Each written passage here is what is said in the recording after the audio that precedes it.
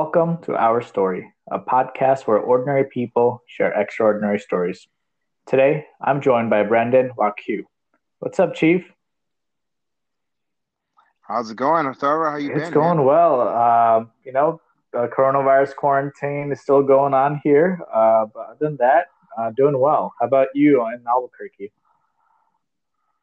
Same on my end, man. It's taking its toll, and it's kind of changed the daily life of my family. So I stay home now, and for the most part, and work from home. And my son is out of school, so we're trying to go down that route of making sure he's keeping up with his curriculum at school. So it's been a bit of a challenge, but we're getting there, and we're getting through it together. That's awesome. And I know you work in, or at least you used to work in the health profession. Is that still the case? Yes, so I actually work for the VA hospital, but I transitioned over to an area called cooperative studies. Okay. So we help out with different types of studies going on through the U.S.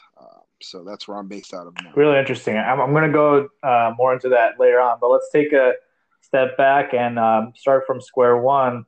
Imagine I'm looking up your Wikipedia article. What would that first paragraph say for Brandon? So Wikipedia, man. I mean, obviously anyone can edit that, but mine would probably just say something pretty basic, man. My name is Brandon. I was born and raised here in Albuquerque, New Mexico. Uh, Joined the United States Army back in 2004 and left the great state of New Mexico for about 6 years. Lived in a bunch of different areas around the world and came back, started a family, became a family man, and that's where I'm at now. That's my story's still going, but that's where I'm at now in that story. That's awesome. And I want to know a little bit more about your childhood in Albuquerque. And you're one of my few friends who is, is it fair to say 100% Native American? Yes. So my father is from Jemez Pueblo, New Mexico, and my mother is from Taos Pueblo, New Mexico. So I'm 100% Native American. Born and raised here. I didn't grow up on the reservation. I grew up in Albuquerque. But that's where my story started. Is my mom is from Taos and my dad's from Jemez. Okay, very cool. And for folks that are not familiar, like including me, um, how's the dynamic between like city life and reservation life? Um, the very little that I know is just, my time I spend in Albuquerque and mostly driving through reservations. But have you ever experienced life in reservation? Like, how is that different? Yes, so actually, I did live on the reservation back in 1997 to 1998. I actually went to school up in Taos Pueblo. I did a year of middle school up there. And before that, I went to Head Start over in Jemez, Pueblo, New Mexico. It's very different. It's obviously a very close-knit community when you're on the reservation. I spent a lot of time up there with family throughout my years for summer vacations and different types of holidays. So, I feel like I get the best of both worlds. I have my life here in Albuquerque, but I also have that side of my life that, I hold pretty close to my heart. I'm not as a part of it as I would like sometimes. Just life gets in the way, but, I do make an effort to try to keep in contact with family up there and on both sides. So, um, that's the dynamic is not as crazy as most people think, but as far as growing up on the reservation, it was a different experience as opposed to growing up here, public schools and things of that nature. So we have different holidays off when there's stuff going on the reservation. They give us the days off, and little things like that. They talk to us in our native tongue. I do not speak as good as I would like, but I can understand almost 100% of both dialects from my mom and my father's side. So if I can have a conversation with my elders, but I try to you know talk the language, but that's a hard barrier for me to break. my dialect is not anywhere close to where it sounds like my cousins and my uncles and aunties and everyone speaks. But I do my best to respect that, and if someone tries to talk to me like that, I do my best to reciprocate. But that's a tough one for me just because I don't do it on a daily basis. So Got it. I'm a little curious on understanding the language culture. You said you have separate dialects. So what is the language and what is the difference in the different dialects?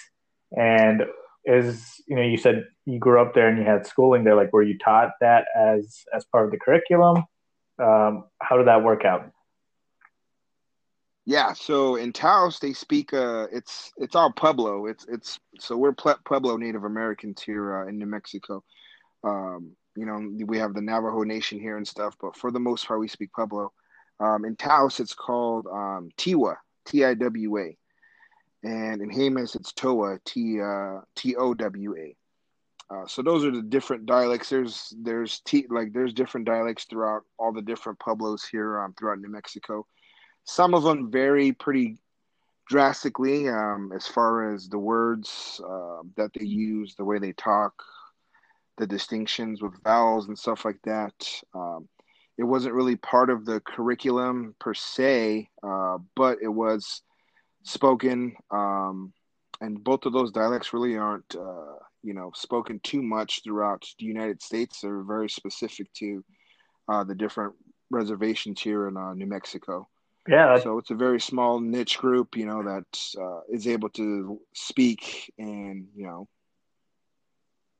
put that down to their next generation. yeah, that's really cool. So Um, I don't want to sound disrespectful when I ask this, but is there a written language? Like how are you passing it down to generation to generation? It's all taught through stories, speaking. Your parents talking to you when you're growing up. There's not technically a written language for any of that stuff. There's not a whole lot of written languages for Native Americans. It's basically passed down through traditional learning.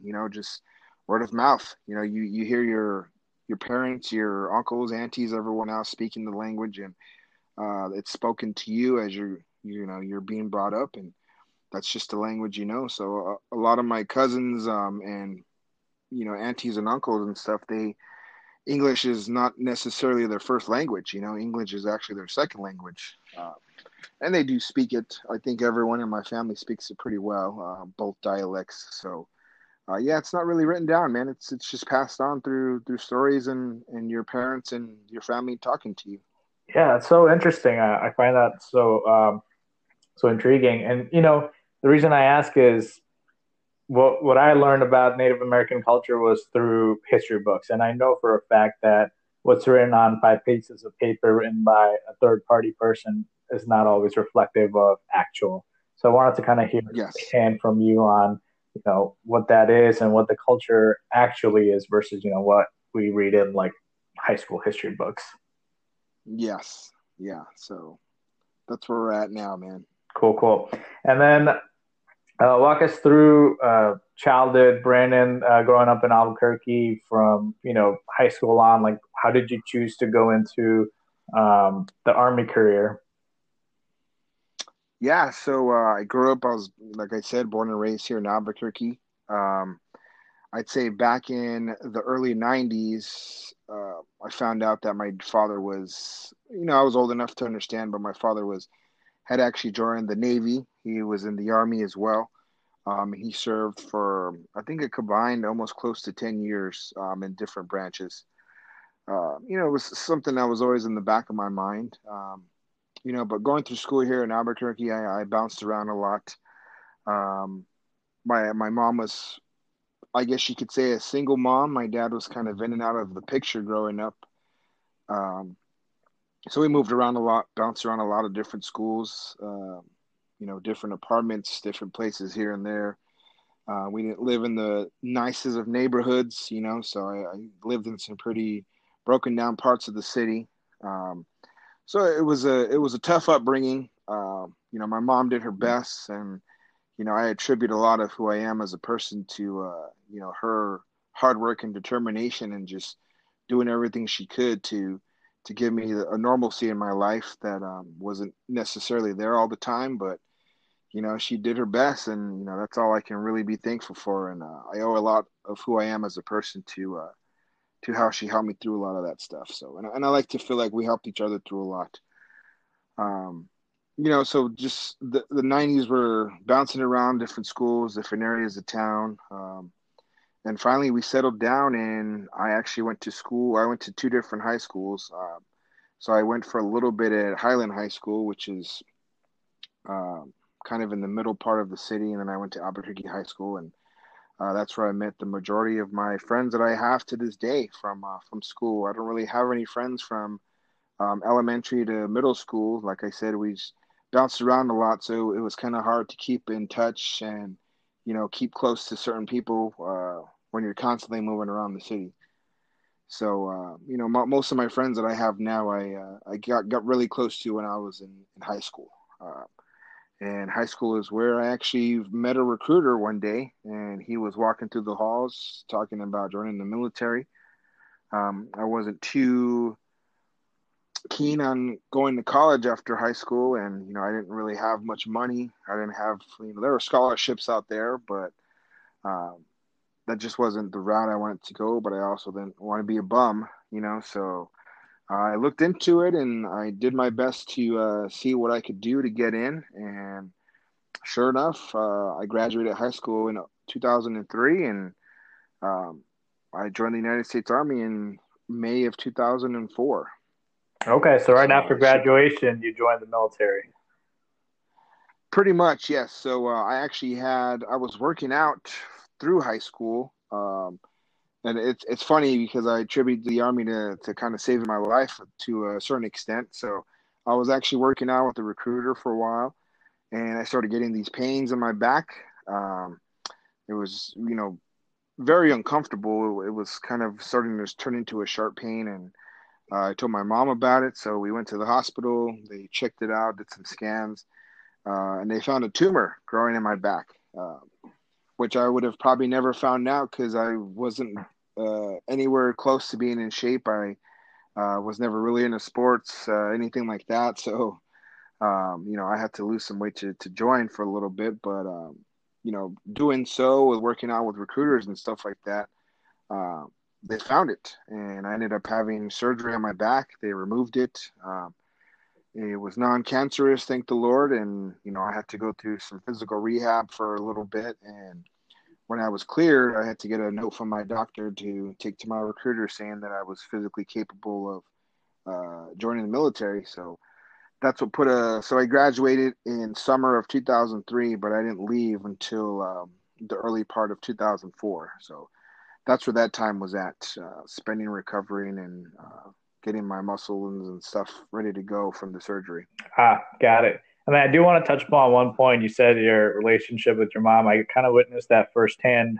Remember that one time? I think you said you needed some help moving. I thought I was gonna come help you like move some stuff, but you actually we went over to your mom's place and helped her move a few things, and I could just see firsthand the person you've become and the example you're setting to your kids is so respectful. Like I always like, I mean, I lovingly referred to you as Chief because, like, I kind of look up to you as a big brother kind of thing. And when I was in Albuquerque, you took me under a wing a couple of times. We had some fun times on some adventures, and the shenanigans we got ourselves into during Yes, kickball as sir. well. So Well, good times and good memories all around. yeah, man. Hey, I really appreciate that. And yeah, I like I said, man, she struggled with a lot of stuff herself. Being a single mom and going through the ropes with that kind of stuff. And I've told her time and time again, she does not know how to pick a good person to be with. So some of the guys that she was with were not the best of people, but I do feel that no matter who's brought into your life, you have to learn something from them. So she had a boyfriend there for a very long time who recently passed away. She had a boyfriend there, and he was kind of in and out of the system for most of his life. But he was a very respectful guy.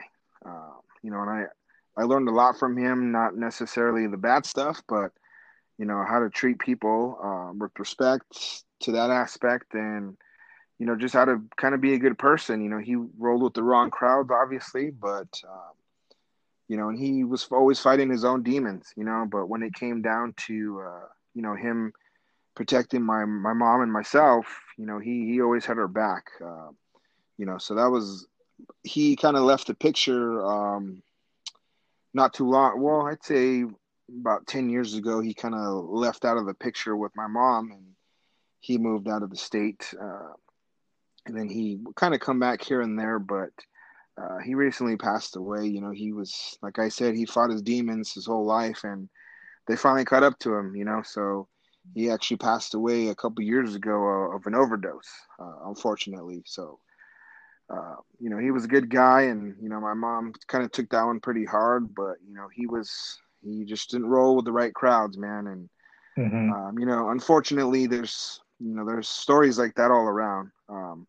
And the route I was given in life could have been that road. There was a lot of opportunities growing up where, like I told you, I didn't grow up in the best of neighborhoods, and I had friends who were rolling in and out of those crowds. You know what I mean? Hmm. Hmm. And I like to say my mom kept me out of the streets as much as she could. The first person I remember really having a hard time with passing away was one of my friends from back in, I'd say, early elementary school. He was a lot older than me. He lived in the same apartment complex as me, and he took me under his wing, man. He was a good guy, and he actually got killed in a drive-by shooting. So that was one of the first losses I remember growing up as a kid. Just he was, and he was about, I'd say he was in middle school. I was in elementary school, so he was a few years between us. But Got it. So he was still a kid when that happened. yep, he was, man. I'm not an only child. I had an older brother, but he died of leukemia when he was 10, and I was about 4 years old. Okay, I know that. So when he passed away, it just kind of didn't go sit well with the parents, and they ended up getting divorced. They both handled it kind of their own way. Hmm. My father kind of turned to what his vice was, and unfortunately, it was the bottle, and the beer can. So that Hmm. was his vice growing up, but he turned to that. My mom kind of invested her time into, trying to do better for herself, and they fought over custody of me for a while, and a lot of wild stories in that aspect. But when it came down to it, they came to a common ground, and it took a lot for my father to finally realize that I was getting older, and it was to the point where I didn't know if I necessarily if he knew that I needed him in my life anymore, if that makes sense. Hmm. So he came around. It took a Hmm. lot for him to do that, but he did come around eventually, and he's a good guy now. He's one of the funniest guys you'll ever meet, man. But Hmm. Hmm. it was a different story back in the day. But everyone has their journey, man, and you can't put that past your parents as well. And Yep. like I said before, everyone has their vices, everyone has the whatever demons they're fighting, and I'm just glad now that he's on a different route in life. Um, and he's a part of my life now, and he's a part of his grandkids' life now, as much as he can be, Hmm. which I'm grateful for. He's no matter at the end of the day, whatever happened between him and my mom, or all the stuff we went through as growing up, he's there now, and not a lot of people could say that, and so I'm glad the family's come around. We still have our issues, but what family doesn't? You know what I mean? Exactly. Yeah, and I'm so glad to hear that. But if you don't mind me asking, how did you stay above all those hardships? Like how did you avoid taking the wrong road? It was a lot of my mom, man. She stayed on my back for a lot of stuff, and she told me to keep my head in those books, and that's what I did, and she worked a lot, Hmm. so I was a I was home by myself a lot. So, like I said, the friends were there that were easily able to, bring me out. And if I wanted to take that route, it definitely was there for me. But that's just not something I ever wanted to do or ever wanted to be a part of. I just, um, I was okay being at home. I was okay with my mom always being at work. Then she started going to school.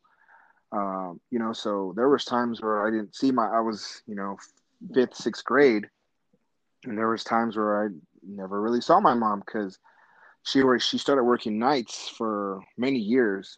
So by the time I got home from school, she was on her way to work. And then she'd work nights, and I'd be asleep when she got home. But that was just I had to grow up kind of quick. Unfortunately, and learn how to take care of myself at a very young age. I don't blame my mom for that at all. I see the sacrifices she made, and we ultimately both had to make sacrifices. Uh, Right. I sacrificed a lot by trying to be a good kid and staying home, and doing the best to show her that I'm on that road with her too. And she did everything she could to make a better life for me, man. And she did keep me out of the streets as much as she could. Um, Mm-hmm. Obviously, I was exposed to a lot just because of the circles we ran in. And like I said before, man, she couldn't pick a good guy to save her life. So she was a victim of domestic violence that I had to witness firsthand. And I was young, so I couldn't do a whole lot to protect her. You know what I mean? So I was a Mm-hmm. kid. So witnessing people. She had a gun pulled on her before. She was beat up numerous times. That just to uh, it was hard to witness that, but at the same time, no matter what she went through, she always assured me that she was okay and that this isn't normal and that it's something that's just we're involved in right now. There's really no way around it. That's just kind of the life that was laid before us, man. And we had to take every punch and just keep going. So she got knocked down a lot. We both did. And it took a lot of us stumbling through the road to finally see the light at the end of the tunnel. To be completely honest, because for a long time there was that light wasn't. It didn't seem like it was shining down the tunnel very much. Mm-hmm. So. But like I said, Yeah. that's she did keep me out of the streets, man, as best as she could, and eventually she came around to where we were able to get more of a stable home. We were able to get on track with my academics and her being a normal mom, going to work, coming home while I was home still, and eventually it worked out. And like I said, I had to grow up really fast. So Mm. when it came to high school and stuff, I felt like an adult already. I was still a kid, but I had gone through so much, and I was always kind of there for myself for a lot of it. That I grew very very independent, man, and I Mm. grew away from having to need anyone just because for the most part nobody was there. It was most of my family lived on all my family lived on the reservation. Uh, the only people that lived here in town were me and my mom. I have an auntie Mm. that lives here as well, and my dad, like I said, he was in and out of the bars most of the time, so it was me and my mom here. You know what I mean? So I didn't have a whole lot of family to fall back on. Um, so I had to get very independent very early in life. So that kind of stayed with me for a long time, and um, it was good and bad.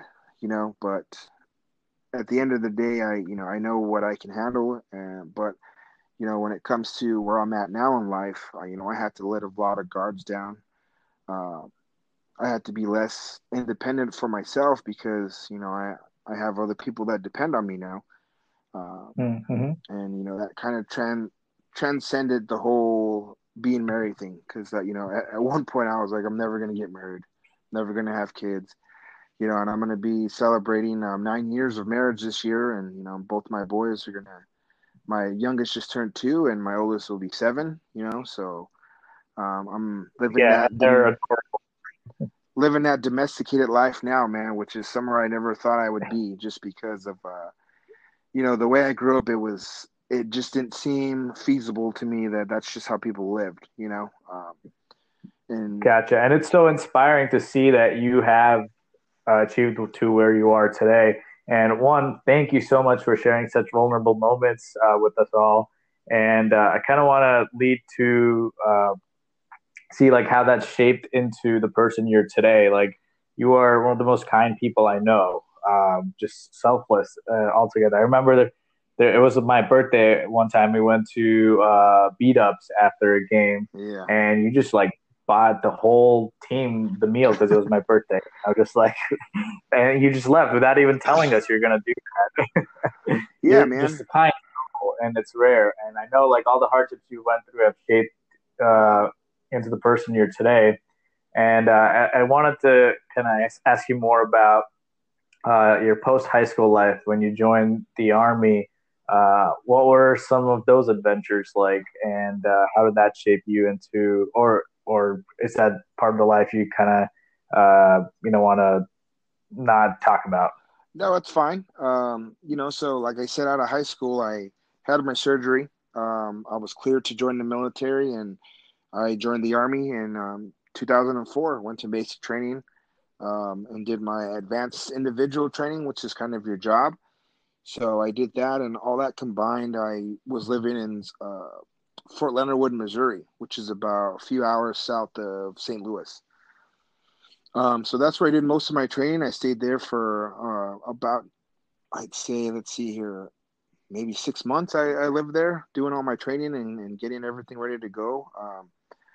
Then I came home for 2 weeks in October of 2004. And then I got to my duty station, and I was based out of Fort Lewis, Washington, which is about an hour, 45 minutes to an hour south of Seattle. Very night and day from Albuquerque, New Mexico. We have a dry Yeah. and it's sunny and it's hot all the time. And, then Seattle was just cloudy. And, I heard all the rumors of, oh man, it rains all the time. It's depressing. And it was beautiful for the most part, but it did rain all the time, and it was constantly cloudy.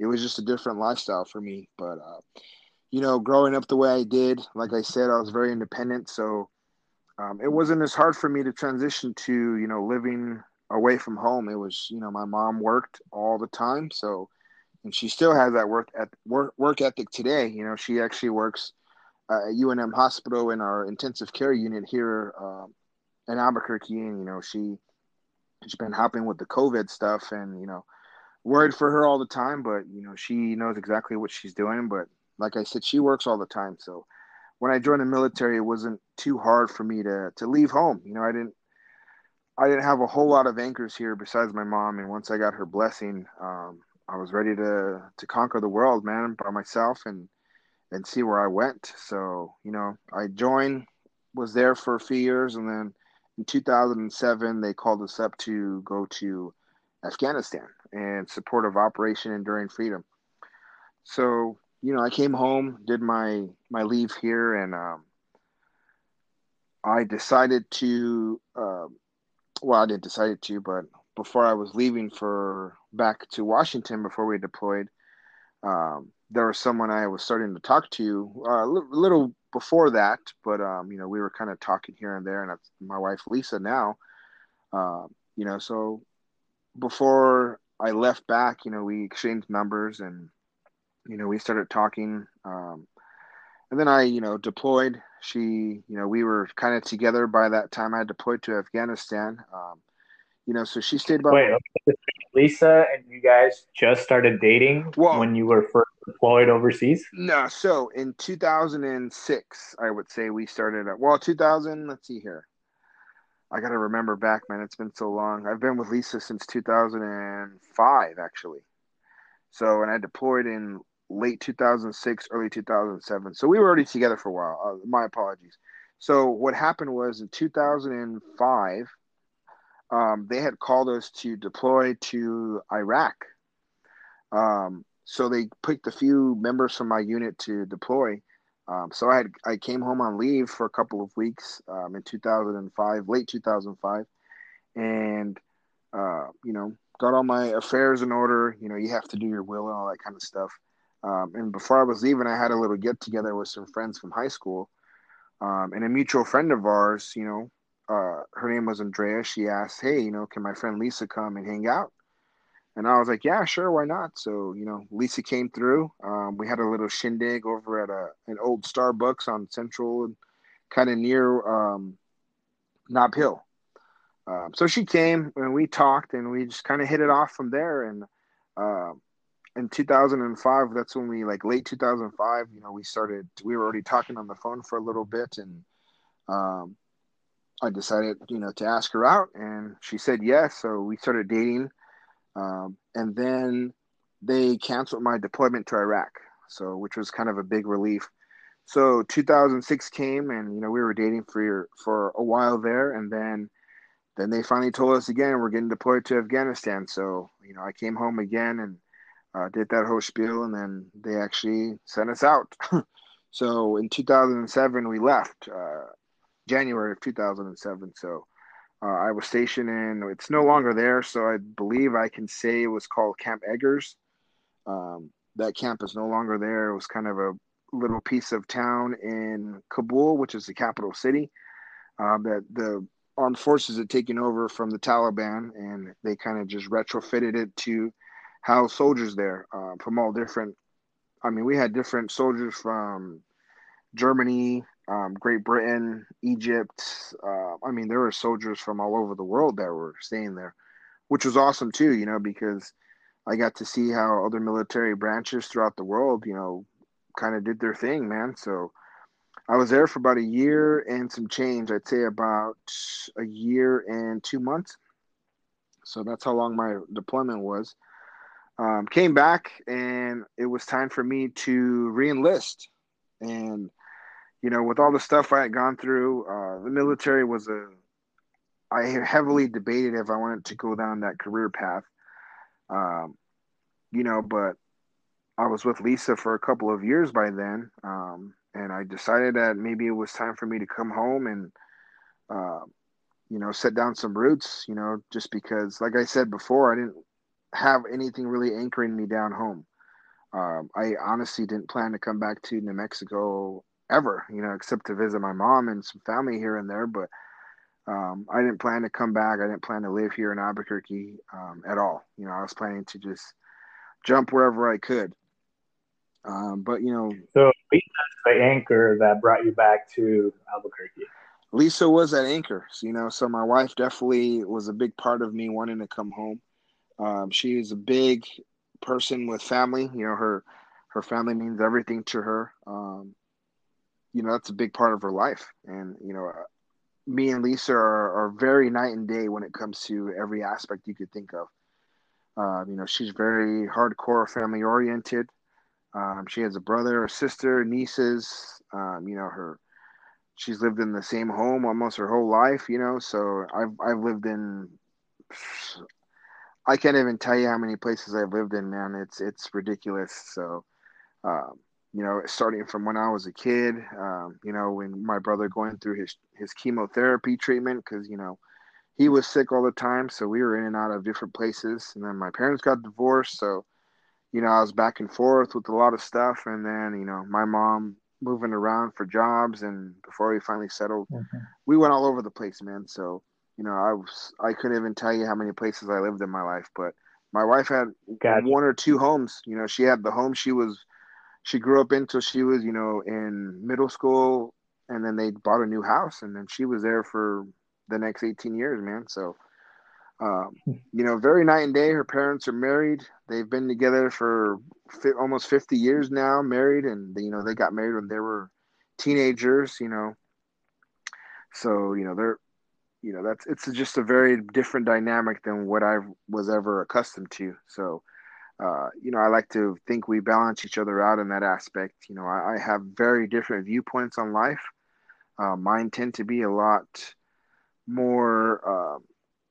I wouldn't say negative, but they're very hard sometimes. And I'm very black and white when it comes to a lot of issues. Just it either is or it isn't. You know what I mean? Hmm. There's never really been a gray area for myself that I needed to live in. You know, that's where most normal people, I would say, live in, is the gray area. They try to Gotcha. weave their way through life like that. But to me, it was either yes or no, man. It was, you have to do this or you don't do this. Yeah. So, Brandon, I'm hearing a couple things. One is just everything that shaped you into the person you're today could be summarized by your upbringing, your time in the military, and then Lisa. Like those three things are basically what has made you into the person you're today. And then, of course, your two beautiful kids that I absolutely adore. Yes. um, so, with that being said, like, how do you like everything that shaped you into who you are today? Like, what is your life motto? Like, how do you live your life today, considering all the things you've seen and done and gone through? What is the life you want to live today? I tend to try to live life, very cliche. It's every day is not promised, man. I am not a religious person at all. My wife is, and she's very involved in that area of life. I wasn't growing up, or now really. I consider myself an agnostic for the most part. A very scientific viewpoint on life. But my motto is live every day as best as you can. Because tomorrow may not be here. And with everything going on in the world, everything crazy going on right now, it's tomorrow is never promised. And growing up the way I did, seeing friends that I've lost and family that I've lost, it's been a tough road sometimes. But at the end of the day, you have to live for the next day. And you live for yourself, you live for your family, and that's really all you can do at the end of the day. You're very defined Hmm. by your experiences in life. They define you as a person, as a human being. Um, but you just want to make sure that you go through life and you just be the best person you can be. Um, because Yeah, well j- said. just just to smile for someone sometimes. Like when I see people on the side of the road, if I don't have change or anything, I give them a smile. Sometimes I'll talk to them and just see how their day's going. That's just how the person. You just have to be good, man. You have to understand that everyone has their own journey in life, no matter what Hmm. happened. They could Yeah, have gone through the worst thing possible in life, um, but they're still pushing just like you are. And no matter how easy or tough your life was, we're all on the same path together, man. We want to live life and be better. And that's really how I try to live my life and how I try to teach my boys that you have to live for today and live it to the best way you can. yeah, that explains so much. Like when we hang out, you're always loving life. Like you, funniest guy, one of the funniest guys I know, You got it, man. and just so generous, so generous. So I definitely can see that. And then the last piece of this question I have is, with everything you've learned, what advice do you have for me as a friend, as someone that we've kind of gotten close to with my time in Albuquerque? Everything you've gone through, you've learned so much. What do you want me to take away from it all? All I can really tell you, man, is you're a good person. I knew that the moment I met you. You have a big heart, and I really want to get to know you a lot better as well, just because we've had our times together and we've gone on some adventures together, and I do appreciate your friendship, man. But I want to let you know that no matter where you go in life, you always have to take something from whoever you meet, and you have to make people feel good about themselves, and whether it's a smile, whether it's a hello. It's always good to just acknowledge that there's more here than just us. There's other human beings, there's other people out there. Um, I've always been a stickler for trying to make people laugh. That's kind of gotten me in trouble since I was a kid, man. I shared a story once where I have pictures that I took of some old achievement. You know how you get those achievement awards when you're in school? I always used to get the class clown ones, man. Hmm. Um, and that's just my advice to you, man. Is just make people laugh, make people smile, um, because sometimes that's all we have to give to someone else, and that's enough. Just be a human being with someone else. Hey, you're definitely the guy that walks the talk. Because hanging out with you, like I could see like everything that motivated you to. I mean, you were one of the funniest guys I ever. appreciate that. We were always laughing when we were around. Always a good time when hanging out with you. So I really appreciate you, buddy. Appreciate your friendship. Tell Lisa I say Definitely hi, will. and thanks a lot, man. Stay You do the safe, same. and hopefully our paths cross again. I'm looking forward to that, man. And I hope in the future they do cross. So I'm looking forward to that. But keep doing what you're doing. Love the podcast. Love the positivity you're bringing out there. And if there's anything you ever need, man, I'm just a call away. So, Awesome. all right, man. Appreciate Take you, care. Bye buddy. bye. Take care. Bye. There's a quote by Bill Nye that says, "Everyone you'll ever meet knows something you don't." And today I learned, live life for today, live it to the fullest, and spread joy just like Brandon. Thanks, Chief.